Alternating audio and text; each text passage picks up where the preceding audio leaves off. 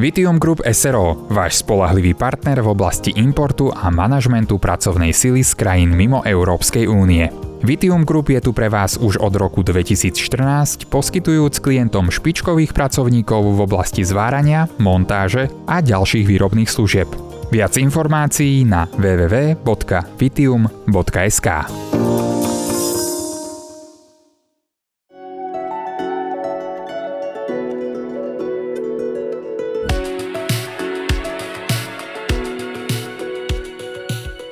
Vietnamskú identitu snáď u akéhokoľvek Vietnamca kdekoľvek na svete formovala jedna zásadná udalosť. Je to často prvá vec, ktorá napadne celým generáciám ľudí, keď sa povie slovo Vietnam. Je to vojna. Američania a aj mnohí Slováci ju poznajú ako vietnamskú vojnu a myslia tým americkú intervenciu v 60. a 70. rokoch. Pre nás Vietnamcov to má oveľa širší kontext. Je to aj francúzska vojna o kolónie, známa ako vojna v Indočíne, ktorá americkej vojne predchádzala. A tiež občianska vojna vietnamského severu a juhu. A sú to aj následky týchto 3 desaťročí vojen, ktoré prinútili našich rodičov emigrovať. Mnohí slovenskí Vietnamci si na vojnové časy ešte spomínajú. Moji rodičia, mal som 7 mesiacov, keď zomreli vo vojne. Naraz zomreli. A ako malý chlapec som ešte ich nepoznal. Ten strach z vojny ja som zažil priamo, keď bombardovali 72 hodín na severe Američania v roku 1972. V decembri, tuším. A 72 hodín v kuse, húčanie, sírén a červené strely na oblohe. Počúvate podcastovú sériu Banánové deti, ktorú pripravujú Aktuality.sk v spolupráci s vietnamskou komunitou na Slovensku. Moje meno je Claudia Alner a hoci som sa už narodila na Slovensku, moji rodičia sú z Vietnamu. Autorom scenára dnešného dielu je Peter Hanák.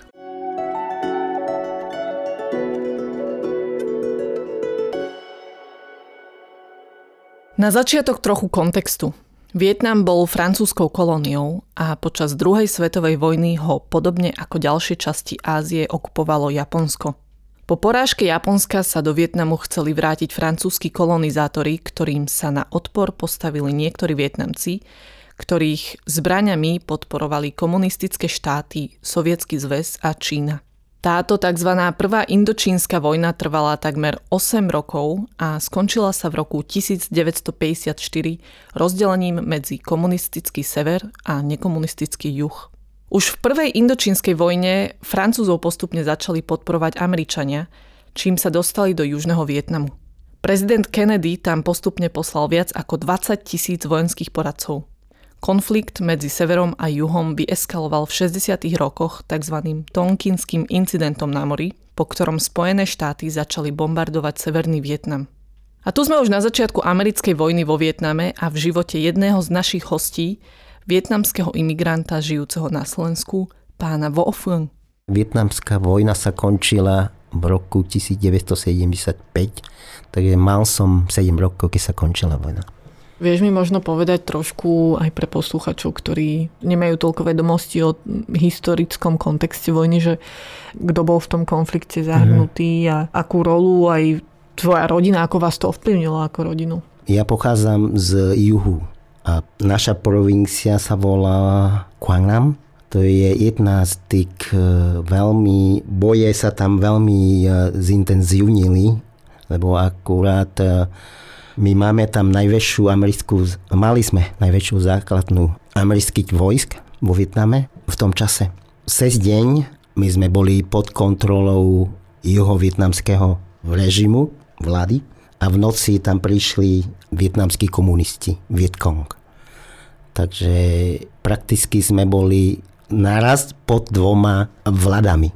Môj dedo bol vlastenec, on bol komunista a tým, že bol aktívnym a dôležitým komunistom, tak podľa dohody posielali tých komunistov na sever ku komunistom. Len nemohol zobrať so sebou celú rodinku.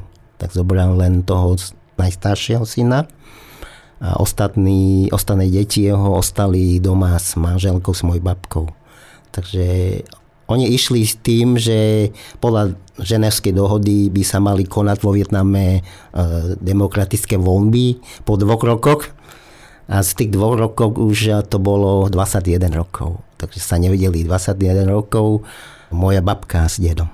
Hrôzy vojny si dobre pamätá aj pán Viet Kong, inak známy ako Samo. Vietnam odjak živa zažil niekoľko vojen. Ja som sám zažil vlastne tú americkú vojnu, alebo by som povedal, že vtedy sme hovorili o vojne medzi Vietnamom a Američanmi, ale skôr bola to vojna medzi Vietnamcami, medzi severom a juhom. To bola občianská vojna a za pomocou svetových síl. Ale to je jedno. Každá vojna poznačí ten národ alebo tú krajinu tak, že doteraz mám husie koži, jak pozerám na nejaký film dokumentárny. Ja som si neuvedomil, že aký strach som mal z toho, lebo som sedel pri telke, jak som pozeral na to, že aj teraz ježili mi normálne všetky chlpy na rukách a možno aj vlasy kvôli tomu, lebo ten strach z vojny ja som zažil priamo, keď bombardovali 72 hodín na severe Američania v roku 1972. V decembri, tuším. A 72 hodín v kuse, húčanie, síren a červené strely na oblohe. Si pamätám doteraz, jak môj otec ma nosil na rukách. Utekali sme do bunkra, keď začala húkať sirena. A ten strach bol poznačený vo mne tak hlboko, že doteraz sa bojím vojny. To môžem jednoznačne povedať o vojne, aj keď teraz tá vojna bola aj, či je v Ukrajine. A všetci sme proti vojne. Už len z toho, že nechcem, aby nikto zažil taký strach, ako zažil vtedy. Takémuto dlhotrvajúcemu konfliktu sa nevyhla zrejme žiadna vietnamská rodina. Zapojení alebo poznačení boli všetci. Pokračuje pán Vo Phuong. Pamätám si, som musel stále schovávať, keď varovali, že prídu bomby alebo dielo strelectva, tak sme sa schovali so starými ľuďmi. Mali sme vždy pripravenú taký zákop, ako keby. Vždy sme boli už pripravení ísť tam. Alebo sme videli dennodenne vonku, ako utekali vojaci jedni pred druhými, alebo ako strieľali na seba. Videl som vojakov aj z jednej, aj z druhej strany, ako som hovoril, že cez deň to boli americkí alebo proamerickí vojaci a v noci boli komunisti, partizanti. Ja som zvlášť veľmi citlivý chlapec, tak som sledoval všetko, som si všimol. Najviac mám v pamäti svoju babku, keď sa vrátil dedo domov. On hovorila, že príde tvoj dedo. A som videl, že u nej, že ako to reagovala, ako pripravila na ten príchod svojho manžela po tých rokoch. Skúšala oblečenie, jedno, druhé, tretie, sa jej nepáčilo, vymenila, kým bola úplne taká spokojná. Účes pripravila veľmi dôsledne. Asi, aby dobre vyzerala, aby ho mohla tak nejak privítať najlepšie, ako vedela. Alebo pamätám si, ako prišiel môj strýko, ten, čo išiel s dedom na sever. On bol v oblečení severného vojaka s tým typickým klobukom. Boli sme veľmi šťastní, že sa vrátili.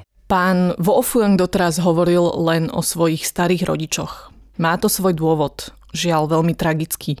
Moji rodičia, mal som 7 mesiacov, keď zomreli vo vojne. Naraz zomreli. A ako malý chlapec som ešte ich nepoznal. Ale mal som úžasnú babku, ktorá sa o mňa starala.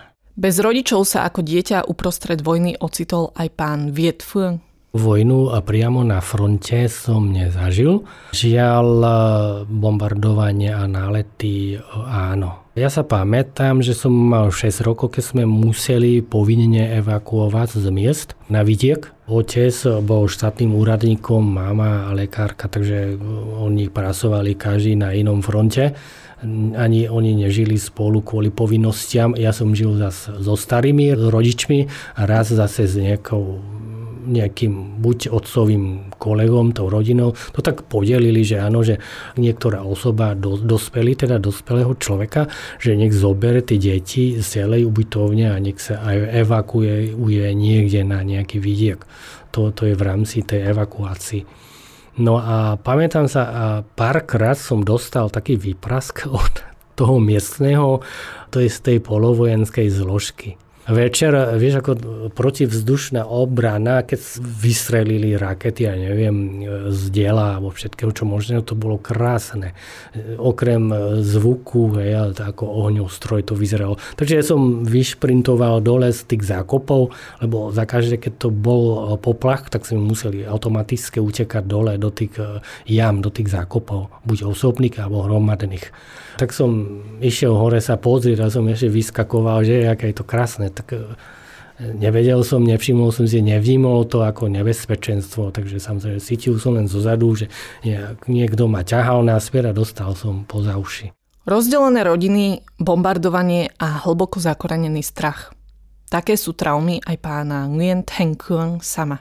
Aj brat bol napríklad vo vojne proti Číne 1979. Môj striko tiež bol vo vojne, alebo aj brat od môjho otca takisto vo vojne. Čiže tie príbehy nielen z ich úst sme počuli priamo, že ako bolo to hrozné na frontoch, alebo na to zabíjanie medzi sebou, alebo to bombardovanie, napríklad, čo sme zažili, pamätám doteraz, jak sme boli máli ešte, hej, že deň potom bombardovaní sme išli zbierať tie črepiny, ktoré boli po tých bombách, vlastne všade boli, čiže na stromoch, jak sme mali dom, taký stop, že vlastne taký typický vietnamský dom má 4 stopy asi pred domom, tak tam boli tie črepiny piknuté tam. Čiže aj jama veľká, alebo všelijaké stopy po mŕtvolách sme videli na vlastné oči. Čiže to bolo hrozné. Aj z mojej rodiny takisto niektorí ojovia ako padli za vojny, alebo celá rodina bola napríklad po bombardovaní zmiznutá, ako keby neexistovali. To bolo hrozné. Čo môžem povedať o vojne, tak to nechcem, aby bola žiadna vojna na svete. A teda hovoril si, že doteraz sa toho bojíš, ale máš pocit, že aj nejakú traumu si odnášaš z toho obdobia? Myslím, že častočne hej. Napríklad som nechcel pozerať nejaké vojenské filmy, alebo keď som počul o slovu vojne, tak normálne ako keby to telo reagovalo trošku inak. Pozerali sme na nejaké scenáre, povedzme, obdobné ako to obdobie, kde sme zažili, čo sme zažili, tak to ako keby tá skrytá úzkosť alebo ten strach bol tak hlboko v tele, že človek si neuvedomuje, ale sa to ujaví v tom čase, vtedy keď ako keby reaguje na to nevedomé. Utrpenie vietnamského ľudu bolo nepredstaviteľné a zasiahlo všetkých. Od detí až po starých ľudí. Pokračuje pán Viet Kong. Ako školo povinný už som chodil, tuším, do prvého ročníka, áno, už. To bola taká provizorná škola, aj trieda, že v jednej triede to je vedľa pagody tej obce.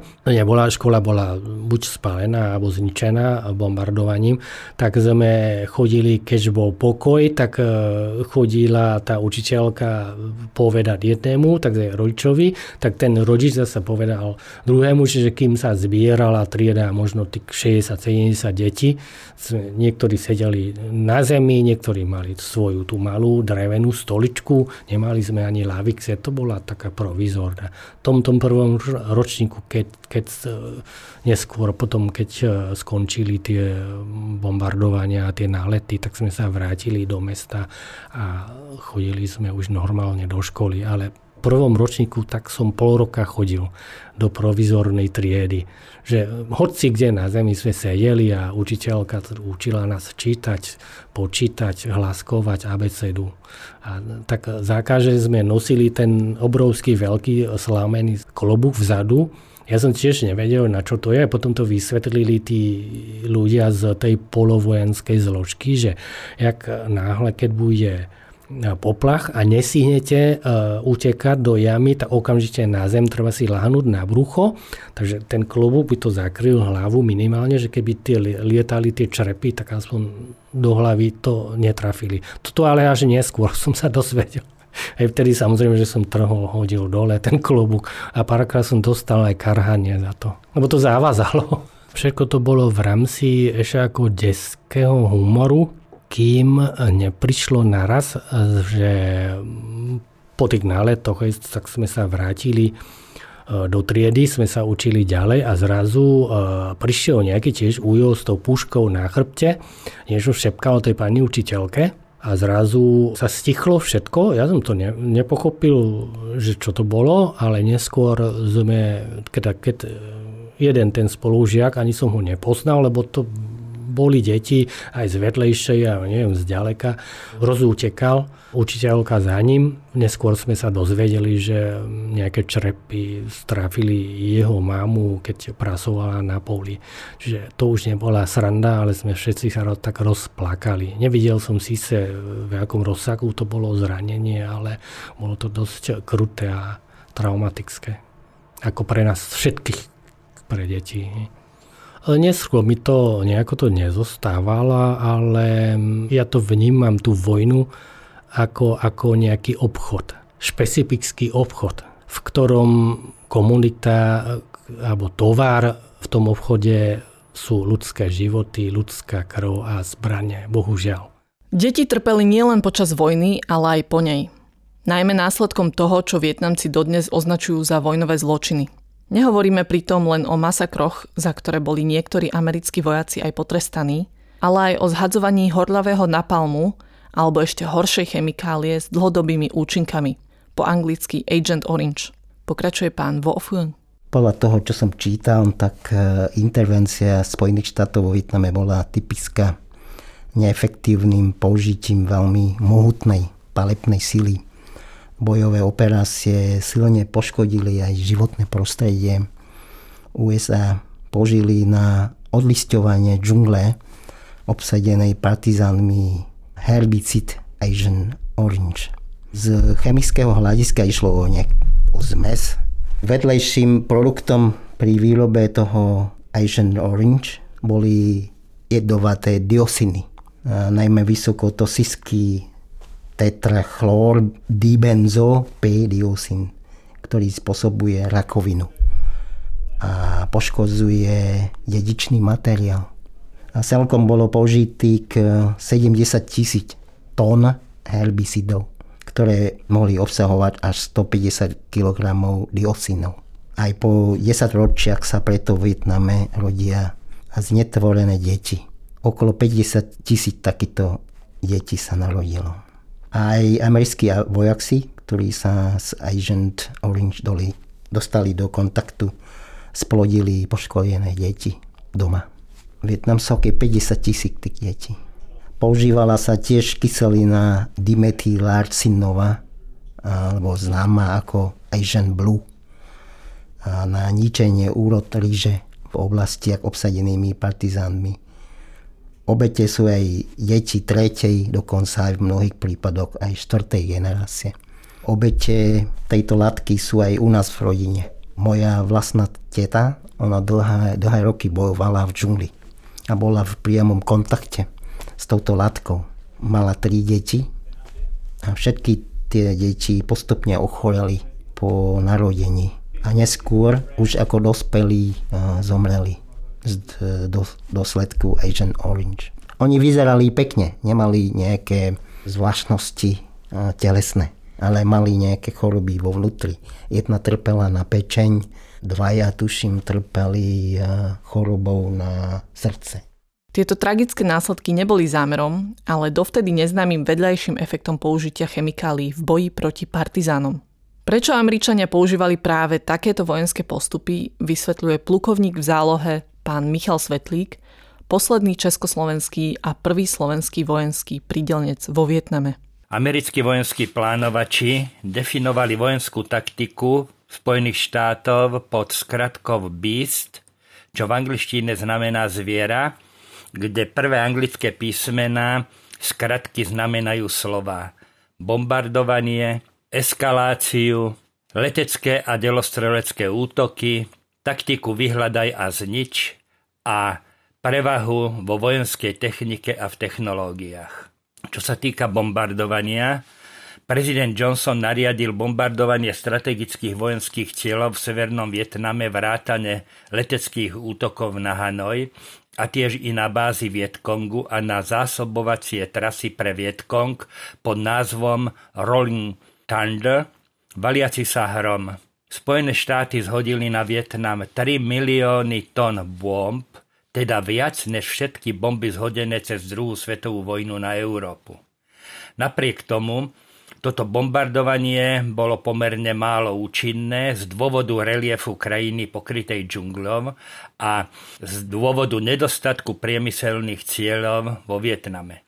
Čo sa týka leteckej a delostreleckej podpory, americké jednotky používali taktiku vysielania bojových hliadok, ktoré ak narazili na bojovníkov Viet Kongu, tak privolali leteckú a delostreleckú podporu. Ani táto taktika však nebola moc úspešná, pretože demoralizovala amerických vojakov, pretože títo boli používaní ako návnada pre útoky Viet Kongu, čo si americkí vojaci v plnej miere uvedomovali. Privolané delostrelectvo a letectvo potom rozbombardovalo ohniska odporu Viet Kongu a dá sa povedať, že túto taktiku si americké vedenie osvojilo a neskôr ju používalo často aj v iných konfliktoch. Pri taktike vyhľadávania a ničenia objavených cieľov potom Američania zhruba od roku 1965 aktívne vyhľadávali ohniska odporu v džungli v blízkosti vietnamských dedín a v prípade zistenia podpory dedinčanom Viet Kongu tieto dediny ničili, často i napalmom. Tým sa snažili cielene približiť vojnu k obyvateľstvu dedín a zlomiť tak podporu juhovietnamcov Viet Kongu. Táto taktika sa taktiež nakoniec ukázala spornou, pretože bojovníci Viet Kongu boli v džungli doma a bojovali pre nich v známom teréne a mohli sa opierať aj o podporu miestneho obyvateľstva. Táto taktika sa teda nakoniec ukázala pre Spojené štáty ako autodeštruktívna, pretože prinášala veľké množstvo civilných obetí, masové ničenie dedín a zločiny proti ľudskosti, akými bol napríklad známy masaker v Milaj, čo všetko ničilo reputáciu Spojených štátov v celosvetovom meritku. Čo sa týka nasadenia nových vojenských technológií a nových spôsobov vedenia bojovej činnosti zo strany Spojených štátov vo vietnamskej vojne. Američania sa spoliehali na bombardovanie z veľkých výšok, na tzv. Kobercové bombardovanie s cieľom znemožniť protivníkovi zasiahnuť jeho bombardéry, čo tiež fungovalo len dočasné. Vo vietnamskom konflikte Spojené štáty v širokom meritku používali aj prvky chemickej vojny, hlavne letecké nasadenie napalmu a defoliantov vo snahe zničiť porast džungle. Aj táto technológia vojny sa ukázala nakoniec ako škodlivá, a to aj pre samých Američanov, lebo defoliant Agent Orange pôsobil rakovinotvorne aj na samotné americké obsluhy. Informácie o civilných obetiach, o vojnových zločinoch, vracajúci sa zranení a traumatizovaní americkí vojaci, americké obete na životoch, ale aj ďalšie faktory ako kultúrna revolúcia hnutia hippies a boj za ľudské práva odštartovali obrovské protivojnové protesty v USA. Popularitu vojny znižovali aj americké vojenské neúspechy. Vietnamci totiž boli doma a bojovali aj za zjednotenie svojej vlastnej krajiny, hovorí pán Vo Phuong. Vietnamci boli veľmi vytrvali a sme túžili po zjednotení krajiny.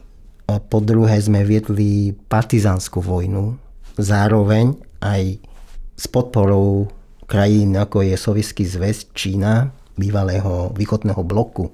Tak postupne vietnamská armáda získala silu a už vedela bojovať s Američanmi z očí v oči. Oni vedeli už vyhrať veľké bitky. A oni nevedeli, čo s tým, tak sa snažili používať napríklad Agent Orange na odlistenie džungle, lebo nevedeli, kde sa nakázali tí partizáni. Partizáni, oni boli prakticky všade, aj v samotnom hlavnom meste Saigon. Cez deň možno boli obyčajní ľudia, možno už aj ako dokonca aj vojaci jeho vietnamského režimu. Ale v noci už sa z nich stali partizáni, ktorí bojovali. Vietnamskí partizáni budovali siete tunelov najmä na juhu Vietnamu, v časti ovládanej Američanmi a juhovietnamskými vojakmi. Vďaka tunelom mohli zaútočiť na nepriateľa od chrbta a v zápätí rýchlo zmiznúť. To neskôr považovali niektorí historici za veľmi vyspelé z hľadiska stratégie. Sú to veľmi úzke. Človek sa tam vlastne mal veľký problém s umiestnením svojho tela tam. A si predstav, že akí sme utlí Vietnamci. Že sú veľmi úzke, ale sú spojené, prepojené. Pokiaľ viem, tak má dĺžku nejakých skoro 200 kilometrov. A v tých podmienkach tí partizáni tam žili celé dni a mali tam všetky prostriedky na to prežitie. Niektoré z týchto tunelov sa dodnes vo Vietname dajú navštíviť. Podľa Michala Svetlíka mali zásadný podiel na víťazstve komunistického severu. Hlavné dôvody americkej porážky vo Vietname boli 3. Neúspešná vojenská a politická stratégia a taktika Spojených štátov, vojenské a partizánske úspechy Viet Kongu a tlak americkej verejnosti proti pokračovaniu vojny a nedostatok politickej vôle amerického vedenia pokračovať vo vojne. Najzávažnejším vojenským problémom pre Spojené štáty sa stal preval operácie Rolling Thunder, rútiaci sa hrom, čo bola hlavná letecká operácia proti Viet Kongu a proti severovietnamským cieľom. Dôvodom bolo to, že americké bomby často padali do prázdnej džungle a netrafili svoje ciele, čo urobilo operáciu nesmierne finančne náročnú a vojensky málo efektívnu. Ďalším zdrojom vojenského neúspechu bolo zlyhanie taktiky Search and Destroy, nájdi a znič. Bojovníci Viet Kongu sa totiž veľmi rýchlo naučili budovať podzemné bázy a tunely, čím znížili efektívnosť amerických leteckých náletov. Navyše sa naučili opätovne využívať nevybuchnutú americkú muníciu pre improvizované nástražné systémy proti samotným Američanom. Misie nájdi a znič boli často postavené na veľmi slabom vojenskom prieskume a tak boli v podmienkach vietnamskej džungle veľmi ťažko vojensky realizovateľné. Vyčerpaní a frustrovaní Američania sa potom uchýľovali k brutálnym praktikám, čo ešte viac posilňovalo podporu civilného obyvateľstva Viet Kongu. V 68. roku americkí vojaci pátrajúci po partizánoch Viet Kongu vyvraždili cirka 300 obyvateľov dediny My Lai, vrátane starcov a detí, čo bolo celosvetové publikované a vyvolalo to všeobecnú degradáciu podpory americkej vojny vo Vietname, a to nielen v Amerike, ale aj na západe. Masakre podobné tomu v My Lai vyvolali negatívnu odozvu médií, čo malo za dôsledok stratu podpory pre ďalšie vedenie a pokračovanie konfliktu medzi obyvateľstvom, na čo museli politici vo svojich predvolebných stratégiách chtiac či nechtiac reagovať. No a všetky tieto spomenuté dôvody sa spolu pretavili do masívneho protivojnového odporu americkej populácie. Americké vojska z Vietnamu odišli v roku 1973. Ale bojovalo sa ešte do jary 1975, keď vojska komunistického severu na čele s Ho Chi Minhom obsadili juh.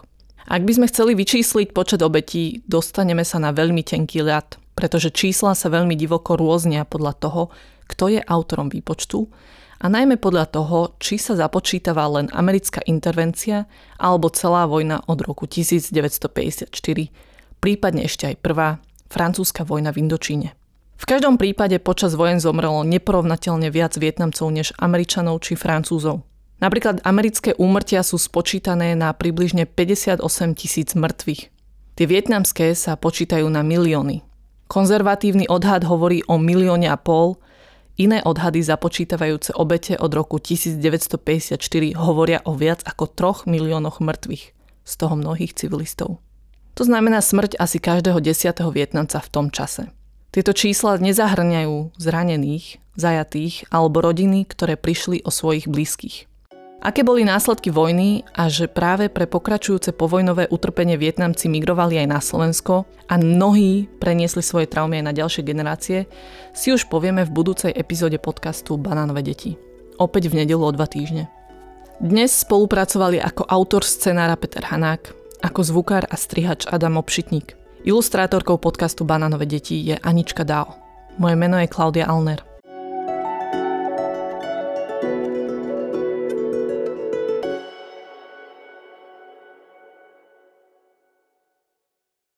Vietnam Group SRO, váš spoľahlivý partner v oblasti importu a manažmentu pracovnej sily z krajín mimo Európskej únie. Vietnam Group je tu pre vás už od roku 2014, poskytujúc klientom špičkových pracovníkov v oblasti zvárania, montáže a ďalších výrobných služieb. Viac informácií na www.vietnam.sk.